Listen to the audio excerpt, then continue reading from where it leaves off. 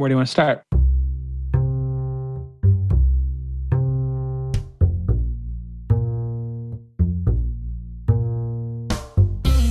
Hi, this is Aga and Łukasz, and this is Catching the Next Wave podcast, where we discuss the future of design. And much more.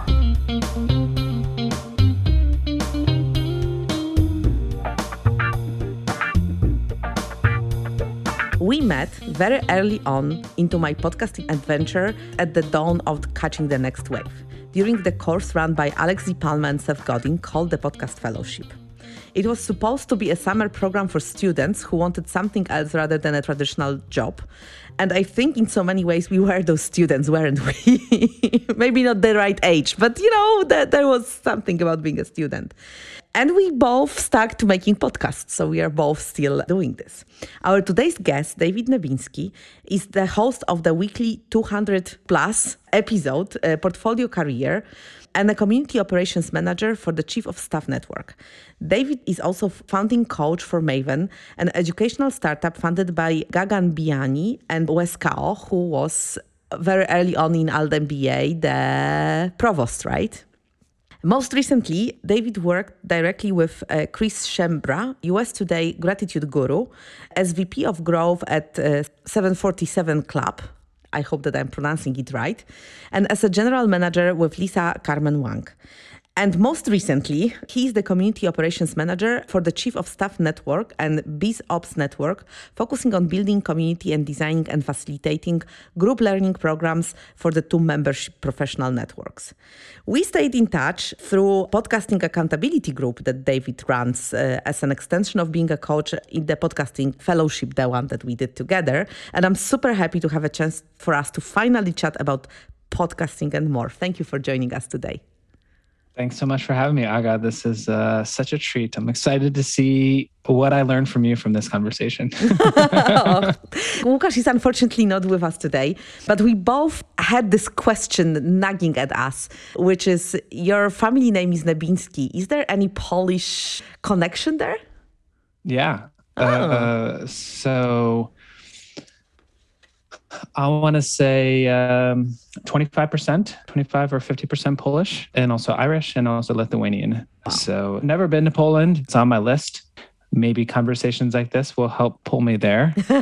But it seems to be one of these like emerging hotspots for just a lot of people, and obviously has an incredible tradition and history and stuff. So.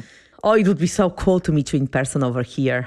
Maybe not in the winter. It's kind of cold and dark right now, but summer is like a very nice moment to visit Poland. Okay, but let's get to our conversation. So you are a person who I know who is a master of community building. And I am terrible at it. So let me start with this. Building a community, what does it take? I'm not an expert by any means, but thank you for that. As you were talking about the podcasting fellowship, the podcasting workshop, to me, that experience in the summer of 2018 really kind of transformed me.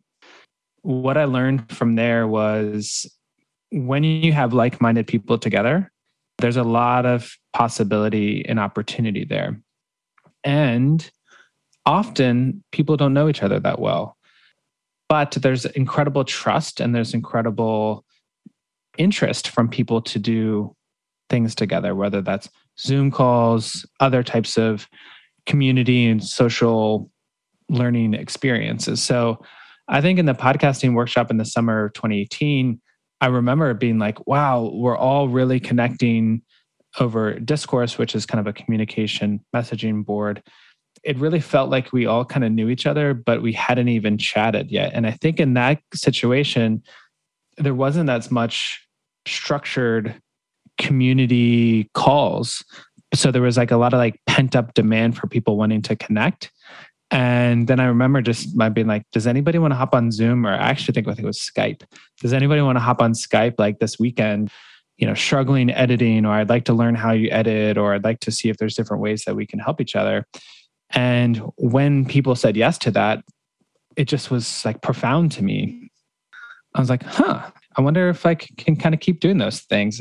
So I learned a lot through that program. And I I think I've been trying to continue to model some of those types of behaviors.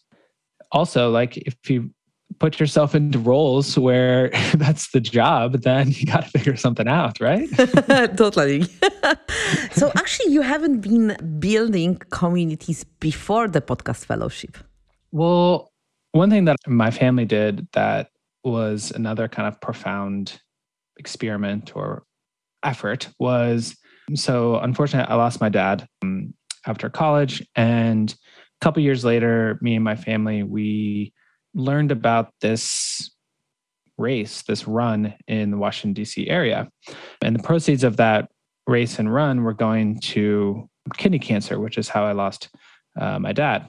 And, you know, we hadn't ourselves had found like a vehicle as a way to learn and grow and to process this. We'd kind of like didn't really talk about it as much of like how we were feeling about it. It was kind of like a sensitive topic.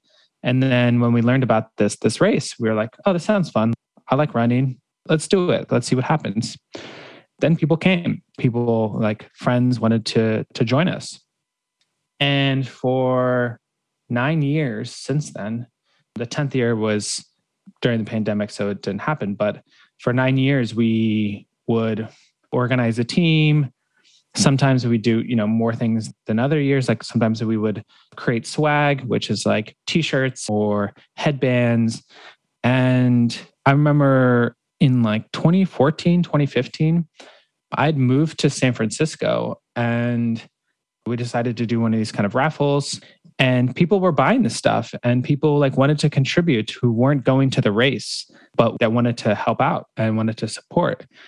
That was a really like incredible and touching experience, but also like showed this, when you create ways for people to connect, ways for people to support, ways for people to contribute, it can really help a lot of people. So that was, a smaller kind of, I don't want to say experiment, but definitely like learned from that about how to organize, how to lead, how to take initiative, and have been trying to remember those things kind of since then. Obviously, the very important element of creating a community is to have like-minded people or people who are focused on something that brings them together. However, I've seen a lot of attempts at building community, and these attempts even got people who are like-minded or focused on the same thing, and nothing happened. Obviously, this is a necessary ingredient, but not necessarily sufficient. So what makes a community be an alive community rather than a dead one? Aga, what do you think contributed to that example where you had the right people there, but forward motion or forward progress didn't happen? What do you think happened there?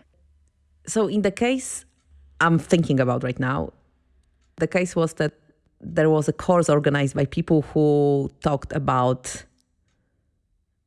the fact that their main goal was to create a community. And I was already a little bit more aware about community building from the ALT-MBA and from our podcast fellowship. So I had this thought that if you don't animate the community is not going to animate itself, or at least it's unlikely that it's going to animate itself. I don't know if it was your trick, but it was a trick that I learned from you, which was giving the weekly challenge, like a tiny, tiny little thing that you ask a question and people react to that question, and you put variation of that question every week, and then people, basically they get engaged and then the conversations start. So I did it for some time, and indeed the community wasn't really very active, but some things were happening. And at some point I was curious, okay, what if I let it be on its own? I wasn't supposed to build that community. So, it was a little bit more of an experiment on my side than anything else. And basically, very quickly after I stopped doing this, the community was basically gone. It was a Slack channel. You have in the Slack channel 20, 30, 40 or 100 people, but nothing is happening, completely nothing. And I was thinking, what a waste of potential, really, for those people who are running the course to create that community and keep this community alive, but also for this community to have interactions with each other. A lot of interesting points there. And thanks for pointing out the weekly prompt. I think what you pointed out there that I want to talk about is the importance of consistency. And so I think as any community builder or organizer, consistency is super important because you need to continue to develop trust. You need to continue to showcase like you care about this and that there's someone there. In the case of, for us with the cohort-based course, like we all had kind of gone through this transformation together. And so now that we all had launched our podcast, we all were continuing to publish together. So we had like a similar vision as to what's in a shared vision that was next too. And also at the same time, there's not much, call it like competing interest or anything like that. We all wanted to just publish our own shows each week. So I think that really worked well. And we also were kind of used to maybe some prompts through the work that we were doing and how we kind of learned together. There's a great book called Get Together that really talks a lot about, one of the main ideas is you don't build community at people, you build it with people. The more and more that you can do to empower everybody that's involved, and it's more of a bottoms up approach as opposed to a top down approach, and always with people. And also talks a lot about the idea of what are the things that this group of people can do uniquely together? What can you all co-create together? And so in the case for us, like we could co-create text-based threads, and we could also co-create hopefully really dynamic conversations through group calls. Yeah, I think habit, consistency, purpose. Ideally, you also have a shared experience that has already kind of brought you guys together. Those are some of the things that I kind of think about. And the more that you can also kind of create, we're kind of familiar with like the people like us do things like this. So the more that we can create language or hooks or things that kind of make unique and for this group of people, the more that I think it kind of like resonates. Like I think we both use language that we learned or that we co-created during the cohort-based course. So I think I probably thought like, let's keep using that language. It reminds us of that special feeling that we had during the cohort-based course of overcoming challenges of imperfection or imposter syndrome related to our work. We heard, and I still hear it in the back of my mind, go, go, go, which is just like, it doesn't matter if it's not perfect, like just keep going. I completely agree with everything you said. Yet I would add another thing. A community needs a person who takes care of that community. So I don't know if you know communities that run by themselves. I don't. Usually there is a person like you who often in a very light way reignites this fire that once was there. And then, sometimes it doesn't die, but it kind of goes tiny. I mean, the beauty, what you want is that there's multiple leaders. There's multiple people that feel empowered to, start their own Zoom call. But yeah, I think especially to your point, especially maybe in the beginning, there's not as much. So it does kind of take one person to really lay a foundation and consistently show up and, have one-on-one calls over and over and over again, or, one-on-one direct messages if it's over Slack to just really show that this is going to be around and why it matters to you too. I think I really learned the power of accountability. One thing that I used to always talk about was like people say like, hey, David, how did you get to 200 episodes? And I kind of say like, I boxed myself in. So, through the Facebook group that we had, like I think starting it, getting it going and inviting people and making sure all the people kind of got in there, then I felt like a sense of responsibility. Hey, I invited people to this thing, better be good. Like I want to like, I got my name on that. And then a little bit after that, then I was lucky to serve as a coach in the podcasting workshop, trying to coach other people on how to launch their show or helping them overcome the learning challenges that they're going to face. I think it probably would have helped if I was continuing to podcast too. So kind of boxing myself in to say like, how can I put myself into environments and places where the thing that I want to do just gets a lot easier. And I think like James Clear talks a lot about this in Atomic Habits, which is like, if you're trying to make change, you want to become the identity of the new type of person, or how do you embody identity-based habits?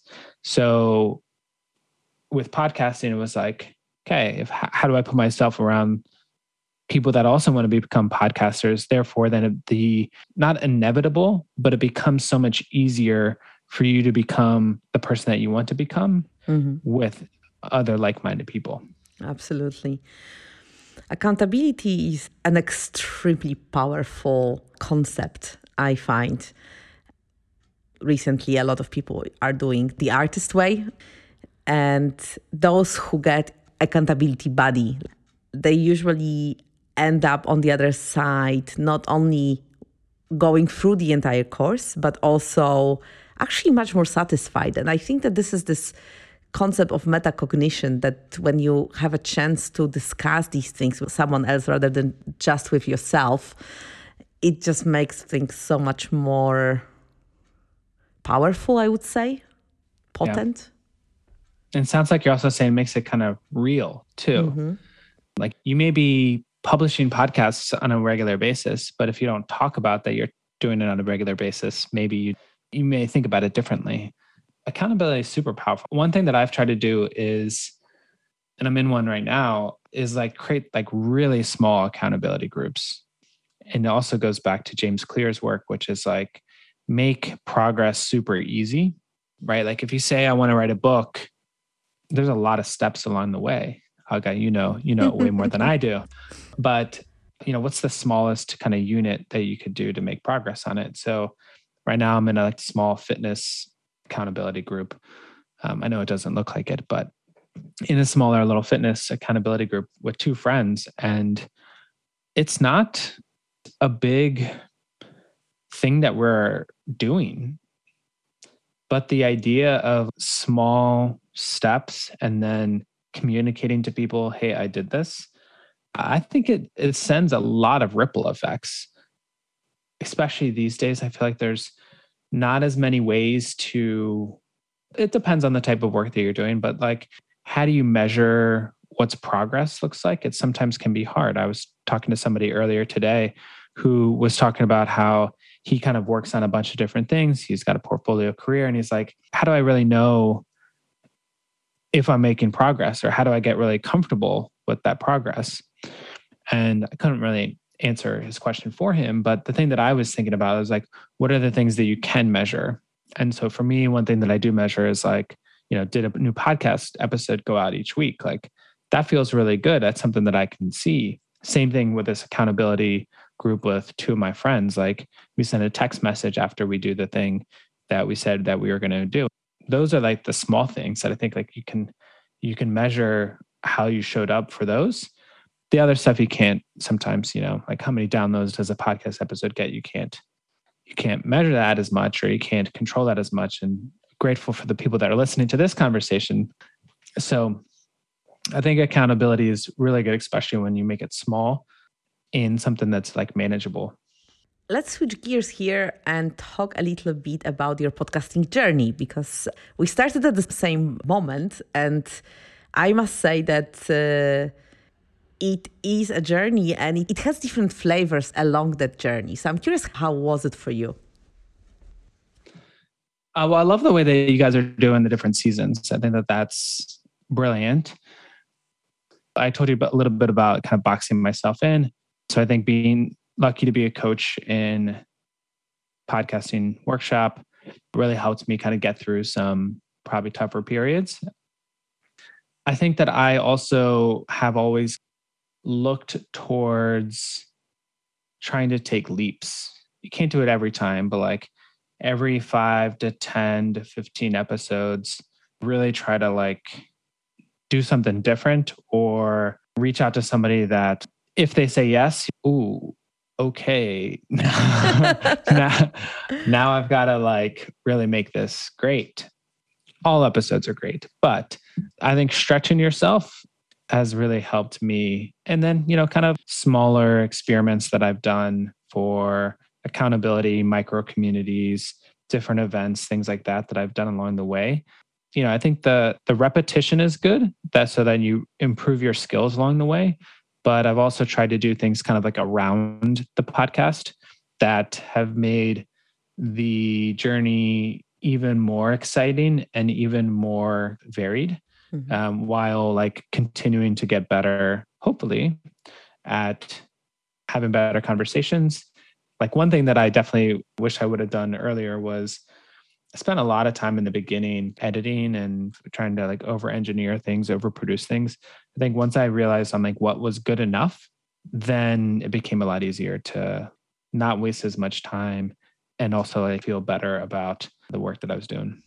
I don't know if you had it, but I remember when we started making the podcast, our podcast, I didn't like the sound of my own voice.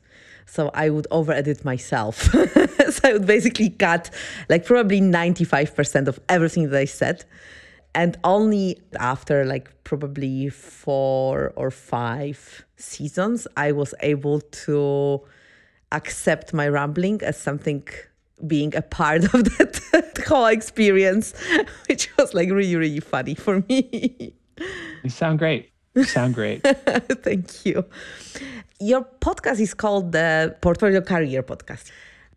Let's unpack this whole idea of portfolio career. How did you arrive at this? I had noticed a shift in worldviews when I was in New York. So from 2014 to 2016, I was in San Francisco. And when I was there, it was all about kind of what startup do you work at? Then when I moved to New York, while I still was with that startup, I started meeting friends that we talked about books, we talked about blogs, we talked about events, we talked about community types of things that they were building. And I thought that that was just so fascinating how like the thing that they were really lit up about or passionate about was not the startup and how much money their startup has raised or how fast their revenue was growing. But it was these other things about, how they were personally growing, how they were helping other people. That was really interesting to me and refreshing. Then around that time or a little bit after that, I started working on multiple different things. One thing was freelance. The other thing was professional development community that I was helping out with on the side. And I was doing these 2 different things and people were asking me like, hey, David, I see you doing this. I see you doing that. I don't really understand it. And I was like, I'm just kind of being me. Like, what do you, what do you mean? And especially since I then started meeting other people and I was friends with these other people. And I was like, well, look, they're all doing something like this. They look to be happy. They look to be having fun. They look to be learning. They look to be contributing. So I didn't really have like a way to really describe it or articulate it. Then when I learned about the podcasting fellowship through Seth Godin's blog, I was like, this is it. I didn't have my own body of work. I hadn't really been actually searching for a podcast or like wanting to create a podcast for years. I know many people kind of think about that for a while. It's like, oh, I really want to do this. For me, it was just like in the moment, I was like, this makes a lot of sense. Like, I want to do this. And it was like kind of like an experiment. And I wasn't quite sure how it was going to go, but it was incredible. Got to meet you and so many other people. I had this portfolio career. I started noticing other people that were doing interesting lifestyle experiments and then just kind of kept going and kept learning from different people, different ways, how they were designing their lives and writing books like yourself, podcasting like yourself. Like, I think this stuff's just really interesting to me. And it seems like it's the opportunity for people to create their own bodies of work has probably never been easier than it's. So I think that that's all really exciting. Mm-hmm. Okay, I think that you explained a little bit, but I'm going to drag it more explicitly from you. So how do you define the portfolio career? I've never been good with definitions. And I think it's open to everybody's interpretation. But for me, it's doing something that is beyond your 9-to-5 day job. And it varies. Like sometimes you have a job and then sometimes, you do it for a little while and then other times you're freelancing for a while. But I think are you creating things? Are you organizing? Are you creating a forward motion that is helpful for you and for others, sometimes, you don't get paid from them, right? Like my podcast, I don't get paid from it. So it's building things beyond your, typical day job. Philip K. Dick said that future is already here, but it's not evenly distributed. As I was listening to some of your episodes and also thinking about it in terms of you, me, Łukasz, a lot of friends around who decided to go in an alternative direction to 9-to-5 job, it kind of gives me an impression that this is the future of work, that more and more, especially with the pandemic, when people realize that maybe they are not necessarily seeing themselves as people sitting in front of Zoom for 8 hours or spending time on a mirror, that they would like to have a different kind of life. I think that in a way, what you spotted fairly early on, I think, as this portfolio career, I really like the name, is something that's probably going to become increasingly more popular and more the way people work. How do you see that? I'm not a futurist, but I'm glad to see that there's more interest and more possibility in this lifestyle. Again, for me, it's been really great. I've worked on one thing and have gone all in on something, and having the ability to move to something else, to learn about something else, to take ownership of my learning journey, of my career, having more personal agency and not feeling like that I'm waiting for other things to happen that are outside of my control. I think to me, that's really liberating. I think that we are definitely in an interesting period. Like, what is the office and what does that mean for people's jobs? What does that mean for their work? What does that mean for their relationships? What does that mean for their career? I think that we're still just starting to try to figure out what it all means. But my sense is that since we've been in this period for a while, I think people are going to be very hesitant to go back to some of the things that they did before, because they've noticed or have been given more flexibility or autonomy, or have had to adapt on their own. And I think thinking that other people are going to do that for you, or that like your company is going to provide that for you, is seemingly less and less popular amongst people.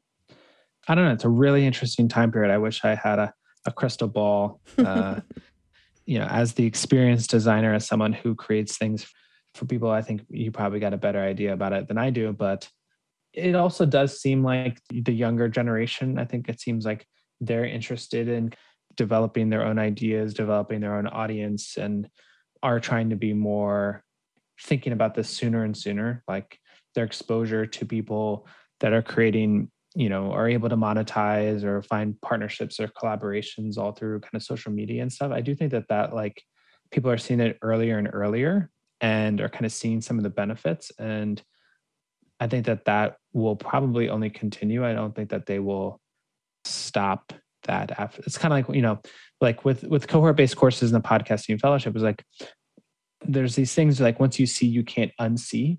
And I think for me, in the experience that we had, I couldn't unsee what it's like when you have 300 like-minded people all trying to create a podcast from scratch. So powerful, so incredible. And I think probably a lot of other people can't unsee some of the flexibility, some of the agency that they've been having over the last 18 months or so. I'm not sure that you're doing this on purpose, but I'm kind of having a feeling that there's a little bit of contrasting between the startup culture of San Francisco and portfolio career of New York. And I think that in a way, our generation is a little bit more startup-y in the sense that, okay, we, at least the more entrepreneurial of us, didn't want to go and work for the men. They wanted to create something of their own, but the concept usually was a company. And the company has a consequence of the fact that you choose the direction and you have to stick to it. Otherwise, it's not going to work. And with the portfolio career, at least what I love about it is that you have this flexibility of choosing and switching and trying and really figuring out what it is that excites you at the particular moment, which is a very interesting difference from the startup culture that you've been mentioning earlier. Obviously, those are probably like some like the stories that I've been telling myself about the SF, San Francisco versus New York. One thing that's been kind of interesting to me recently is, and maybe it's also a little bit more on a like the story that I'm telling myself and the one that I'm kind of communicating elsewhere, is that the company that I work with knows that I have a podcast. One way that contributed to me, I think, learning about this role was because of the podcast. I definitely know that there's been people that have been like hiding side projects. I think that what's cool these days is we're kind of moving beyond that. And I think that people are getting hired because of the audience or the side projects that they've been doing. And I think that that's been a shift that I think is really interesting and empowering. And also you're able to utilize these things to the next thing, right? Like the relationships and the body of work that I have built up through the podcast, it's not tied to a company. So I love the work that I'm doing, but it's really cool to say like, if something doesn't work out here, like I know where I can pick right back up. Like I can think about how can I use the podcast or the people that I met from this or people that are interested in the podcast, maybe they want to collaborate or maybe we can work together. So I think that that's really cool. One obvious advantage of doing these things is that you get more choice. On the other hand, if you decide for a very radical portfolio career, meaning that you are really doing your projects, it is very tightly connected to a huge amount of uncertainty. This is still something that we are not very well educated in, dealing with uncertainty. It sounds like what you're saying is we don't know what's going to happen next. Oh, yeah.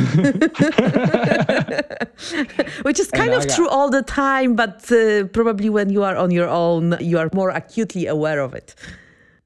A prior podcast guest, her name is April Rennie, recently published a book called Flux. She developed a term called the Flux mindset. And I think there's 7 or 8 superpowers for a Flux mindset, one of which is creating a portfolio career.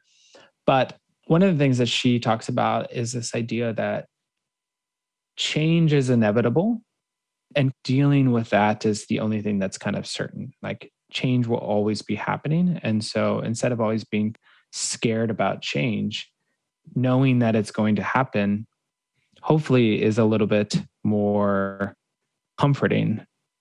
So that's one thing to think about. I think the things that are hard with a portfolio career are things that I think are kind of interesting, worth exploring more, or maybe there'll be some kind of more frameworks or more understanding on this is around like, how do you know when your idea is something that you can really develop into sustainable income from it? How do you know this potential course idea is something that could be, that would force you to make a big change in terms of how much time you spend on this? In startup world, they always talk about kind of like the TAM, which is total addressable market. What is the potential for this cohort-based course that you're designing? And maybe you should be telling us about this, Aga, because what I've noticed is things always take longer.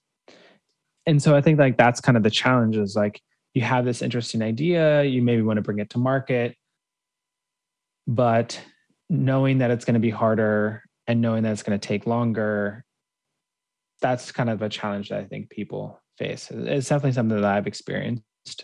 And so that's definitely something that's like, how many newsletter subscribers do you need to have? Like, have you monetized those other things? Like, I think it'd be really interesting to kind of look at some playbooks on stuff like that. Like, how did somebody really go from had this type of following, this type of audience, and then tried this product, learned from it, sold it this way?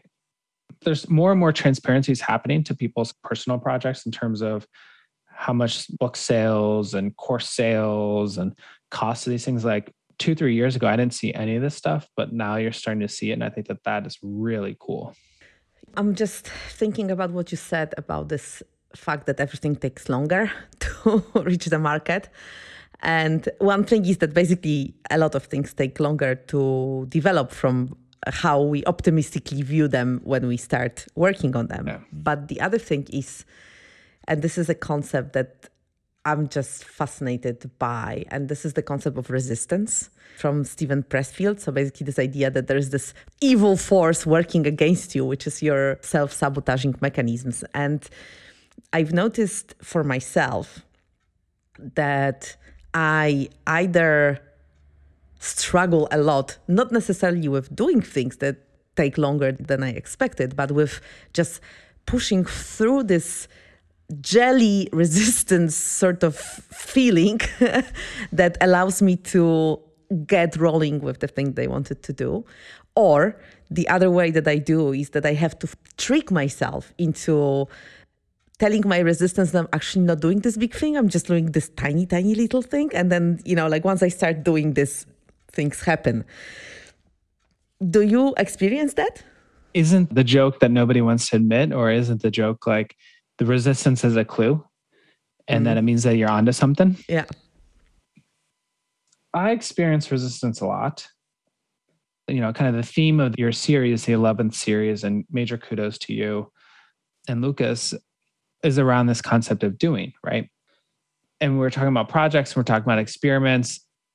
I experience a lot of resistance on the new projects, the new experiments. But I do think that those are the ones that I learn the most from. I think that I've learned by doing, obviously, but in like 2018, 2019, during the podcasting journey, and a podcast guest said, "Oh, I think it's really interesting. Like you send really great emails. Like you should teach people how to do this." And I was like, "Wait, what?" And like I had no idea. So then I ran like an in-person workshop called Empathy Email Workshop. Then I was like, okay, let me just try this. And I at least knew that there was somebody that was like kind of interested in the idea. But in starting the pandemic in April, March 2020, I tried to run a couple different experiments, kind of mini masterminds, stuff like that. I knew that people were interested in doing some stuff, but I didn't really know what they wanted. And so there was a resistance there on like inviting people to things. But now I look back on those and I'm like, those were good experiments, is worth learning from. But I think the resistance, it kind of comes in two ways, right? There's resistance of like, is this making me feel small in a bad way? Or there's a resistance in terms of like, this feels uncomfortable, but I'm curious to see what it's going to look like on the other side. There's the resistance of like, I don't like this relationship. I don't like what's going on here. I'm having resistance to talking to this person or doing this work, of like, it feels bad. But there's the good resistance of, I want to do this. I'm not sure what it's going to be like though. As you were saying this, and you mentioned before about the fact that the metrics of your courses and podcasts and book sales are more visible right now comparing to a few years back, I'm almost tempted to say that I hate that fact. And again, I'll cite Steven Pressfield here. It's not The War of Art, but I think it's in one of his other little books. It's either Do or The Turning Pro, that he says that there are like a number of various reasons why people do certain things. And it can be, like to show someone else that they are able to do it, to get more, whatever, like money, listeners, fame, you name it. And he said that there are like just two reasons that make people stick to what they are doing, truly stick to it. And one is for the fun and beauty of it. And the second is because I have to. And in many things that I've been doing in the recent years, I really use this metric as a tool to, on the one hand, battle my resistance, but on the other hand, as a Occam razor to see, okay, is it something that I really want to do, or am I fooling myself because, my ego is happier when I do it? Do you see that as the have to can be because of the story you're telling yourself? I have to publish a podcast episode, or I have to do this. Like, it can be a good have to, like a generous have to. This is have to in a good way compared to have to in a nagging way of your parents telling you to clean your room, have to kind of way. No, it's definitely the first. And I think that for me, it's more like it has to get out of me, So there is like this external force, like I had it with the book that I recently finished writing. This book wanted out. The only thing I could do is to open the tap and let it out. Otherwise I would just choke on it. And at least I noticed it for myself that the more I have this mindset of doing these things because they want out, because I'm the vessel for them, the more of these kind of things I'm doing and the happier I am about doing them, which is the interesting causality relationship there. Mm-hmm. That's interesting you say that idea around I had to get this book out of me. I think a lot of other founders think very similar, and other authors too, of just like, it's like in service of the idea. It's in service of the work, in service of the product. But that being said, like sometimes I have those, a lot of times I don't. It's more about like, do I think this is good for me? Do I think this is a good idea? Do I think this is going to help some people? Is this an idea worth exploring? I would love to have those light bulb moments like you have. If you want to pass them to me over Zoom, I'd love them. There they go. I mean, I think those are home runs. I don't know. I think there could be like a personality type thing. Like I am usually one of a person that when I find something, I usually kind of stick to it. And maybe I don't find the big shiny thing. And so therefore I don't kind of go up and down, but more about, do I find something consistent and keep going with it? In the last couple of weeks though, I have, and maybe it's because I've feeling a little bit more stable, a little bit more comfortable after many different projects and many different, like a lot of uncertainty for many years, of now feeling more stable, feeling healthy, grateful for a lot of things, that in the last couple of weeks, I had a couple of new ideas kind of pop up. And I do think it's also been a combination of prior ideas combined with new skills kind of catching up to me in the other things that I was doing. So I'm kind of experimenting. I don't know if I should tell you this, but I've been working on by the time this episode comes out, probably will be out, but I've been working on a new course, and I have reached a point where I feel like I've got some things that I want to share and have figured out or learned through some other things of how to kind of execute it and stuff like that. And so I'm like, all right, let me experiment with this. And I think it popped up because I had a little bit more time, and it was like on a Saturday or Sunday. I felt like I just had so much more, had like juice and energy in me that I hadn't had in a little while. And it just kind of like the light bulb kind of went off. And so like in like 5 hours, I like wrote out all this curriculum, and then of course now I'm like going through it, and it's taking longer than I expected. But I honestly, I was trying to have it done and ready for our conversation. Like our conversation almost was like a little bit of a forcing function to me of like, it would have been cool to be able to like say, oh, and by the way, you want to learn about this new thing. So I did kind of like some of that forcing function. I also was trying to utilize, like, thankfully just published episode 200. I was also trying to think about, okay, sometimes you get kind of moments where you're able to piggyback off of something else. And in this case, I was like, oh, I could utilize episode 200 as a way to share like another update or provide a resource or provide a gift or something like that. That's what I was trying to do. Didn't quite happen, but I do think something will be ready in the next week or two. Although, like you said, it didn't happen as of now. By the time the episode is out, it's going to happen. And I'm sure it's going to happen knowing you. So could you tell us more?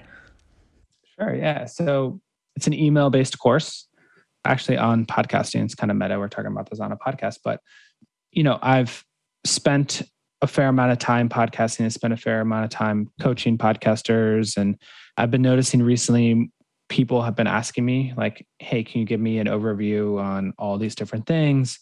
Do you have a big blog post, etc.? So then I was like, well, what about an email course instead? So it's about 8 lessons on how to start and scale a podcast. Just, for now, it's a project and it's kind of a free kind of giveaway. We'll see if anyone's interested in it. But another thing that I think is good about this I think for myself is like, sometimes I think you reach certain milestones and it's a good idea to publish something.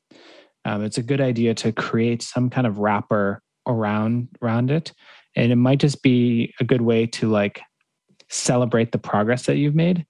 But also the longer and longer you go, you can kind of get removed from some of those early learnings or some of those early big things. So part of this process is also me like putting a little bit of a wrapper on this, but also knowing that like I'm not planning to do some other kind of big course or big thing. So this is a fun little experiment as a way to like put a little bow, a little pin on this chapter, so to speak, or at least kind of where I'm at, this milestone, see where it goes, and hopefully it helps a couple people. So that day when I like had that juice and I was like, oh my gosh, I could quickly put this together. If nothing else, to me, it was worth it. But I think hopefully it's helpful to other people. Mm. Let's give a pointer to our listeners where they should be looking for it. So it'll be on my website, portfoliocareerpodcast.com/course. There's a small little kind of landing page there right now. But that'll be the place to go. So this is a little bit of accountability, right? that we've been talking about. Exactly. Totally. 100%, Aga. There's one thing that I heard from what you were saying, which is amazing in the work that you're doing. And it is the generosity with which you approach these endeavors that you are following. And I'm curious, what does generosity mean to you? Generosity is a beautiful word. I think it's in service of other people. It's taking either something you've learned and or being in service of other people with like your energy, your posture, your attention in a way that is useful and productive to other people. It's kind of like, here, I made this. This is for you, kind of thing. I think generosity has been really modeled for me in these cohort-based courses. And I would like to be in a world that's a generous place. And I think that we all have so much to teach and so much to share with other people.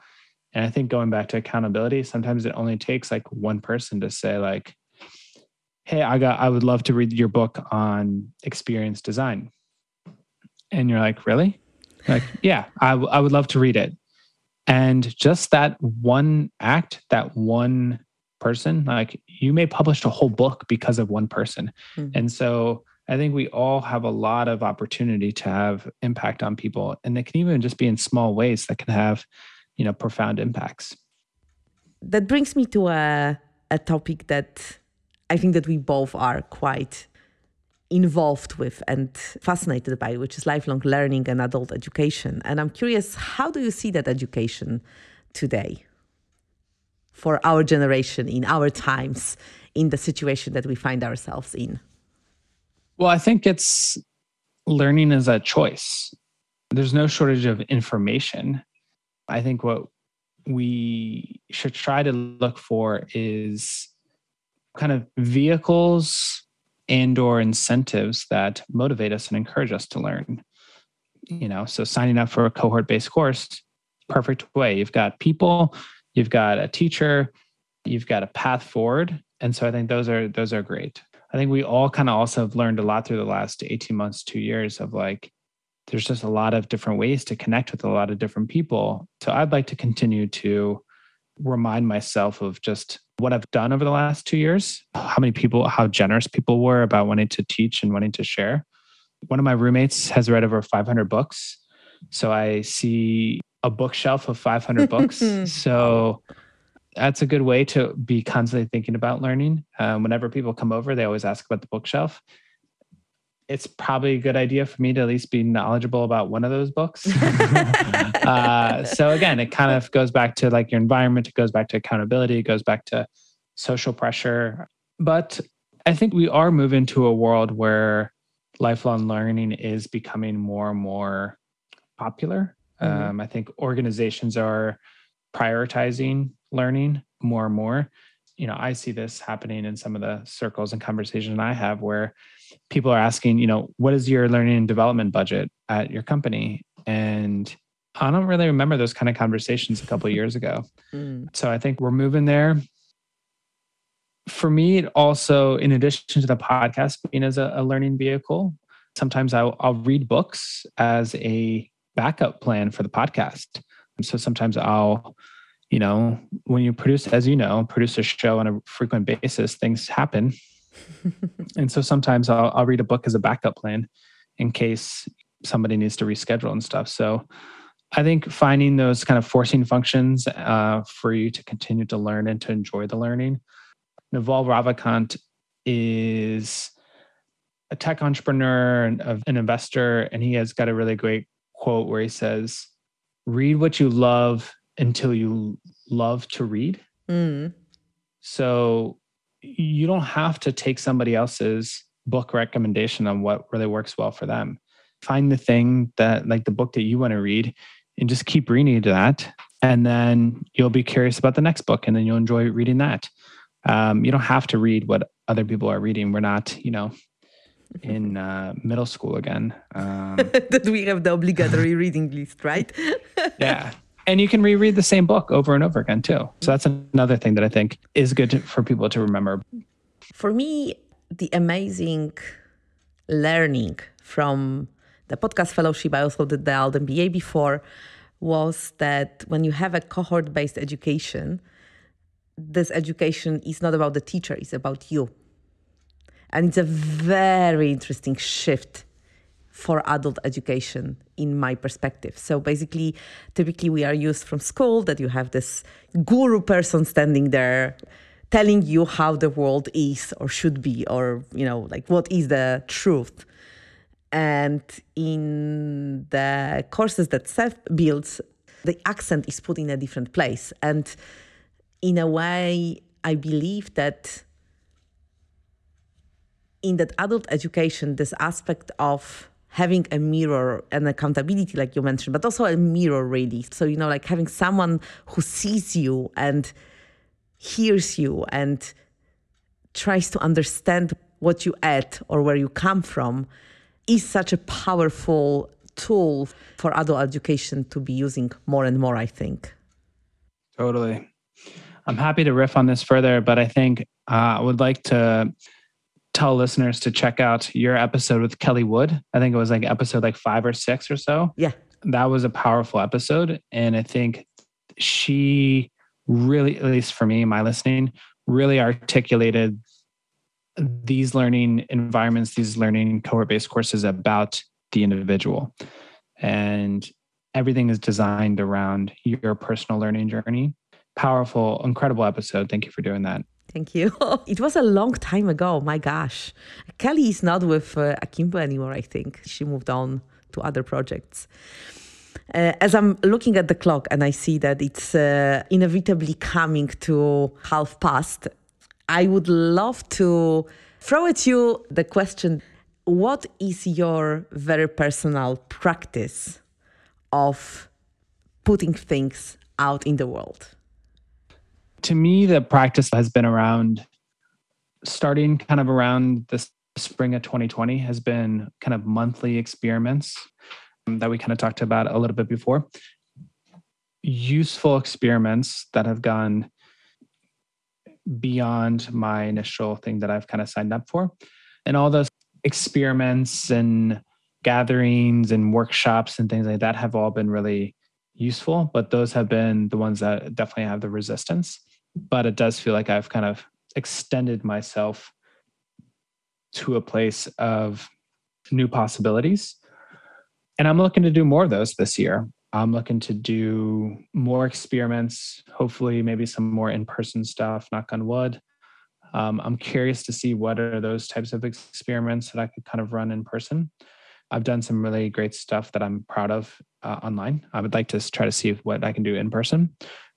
One thing that I am trying to do a better job of is noticing people and my friends doing high quality work and just letting them know. Oh, I love it. I think that there is a lot of people that are doing incredible things that wouldn't mind hearing from me or anybody else about the work that they're doing. So, a prompt to the listeners are letting Aga know how great this podcast is. But it's things like that. It's not that hard, but it does take a little bit of emotional discomfort of like, oh, does she really want to hear from me? And the answer is yes. Yes. Sorry to speak on your behalf, but I think it's those things. And so I'm trying to continue to remember some of the things that I've done over the past 2 years and just to keep doing them. Mm-hmm. So if you look back at all those experiments that you mentioned, which of them are you the proudest of or the happiest about? It's probably the first one, because then I realized that there was something that I could keep going a little bit. So the first one was in March 2020. I invited prior podcast guests to celebrate episode 100. Mm-hmm. And I was really nervous on who was going to show up. But looking back on it now, I'm like, wow, like seeing what these people are now doing, I'm like, I got so lucky. Why did they come together on that day for me? I think it was that first one, especially during the heat of the pandemic and the beginning of things where there's so much uncertainty. Mm-hmm. That to me had a little bit of like a snowball effect of like, okay, like what are some other types of things that I could do? You always remember the first one. You always remember the first people that believe in you. And so I think the thing that I'm also trying to think about is like, how could I be the first person for someone else? How can you be the first yes to somebody else? Oh, I love it. You've already talked about a few books here, and you also said that people shouldn't really listen to the obligatory reading lists. However, I would still love to ask you, what would be the book that you could recommend to our listeners that makes them do things and do them in a generous way? 2 books. The Business of Community by David Spinks, because we were talking about community building. I think that would be a good book if people are interested in community building. I think that'd be a good book for people. But the other book is Your Music and People by Derek Sivers. Uh-huh. That book really kind of turned on some lights for me. Well, it's written in a really beautiful way of 2 to 3 page blog posts.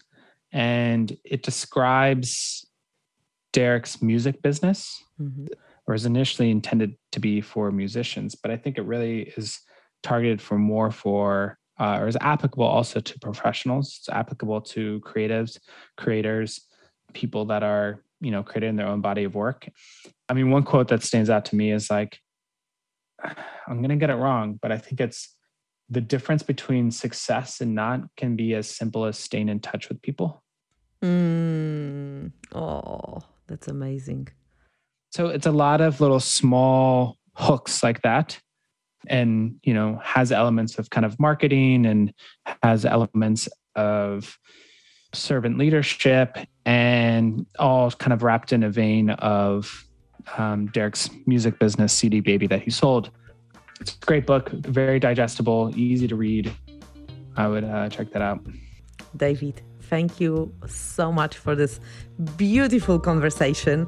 Łukasz will be so jealous that he didn't have a chance to join us today. I've been loving this. I can't believe we're stopping, but to be continued. Yeah, definitely. Thank you so much. Thank you so much, Aga. Really appreciate it. Go, go, go. Thank you for listening to this episode of the Catching the Next Wave podcast. We would love to hear from you on Twitter at Malka6 and at DLS6. You can find more details on www.catchingthenextwavepodcast.com. How about you all? What are you all celebrating?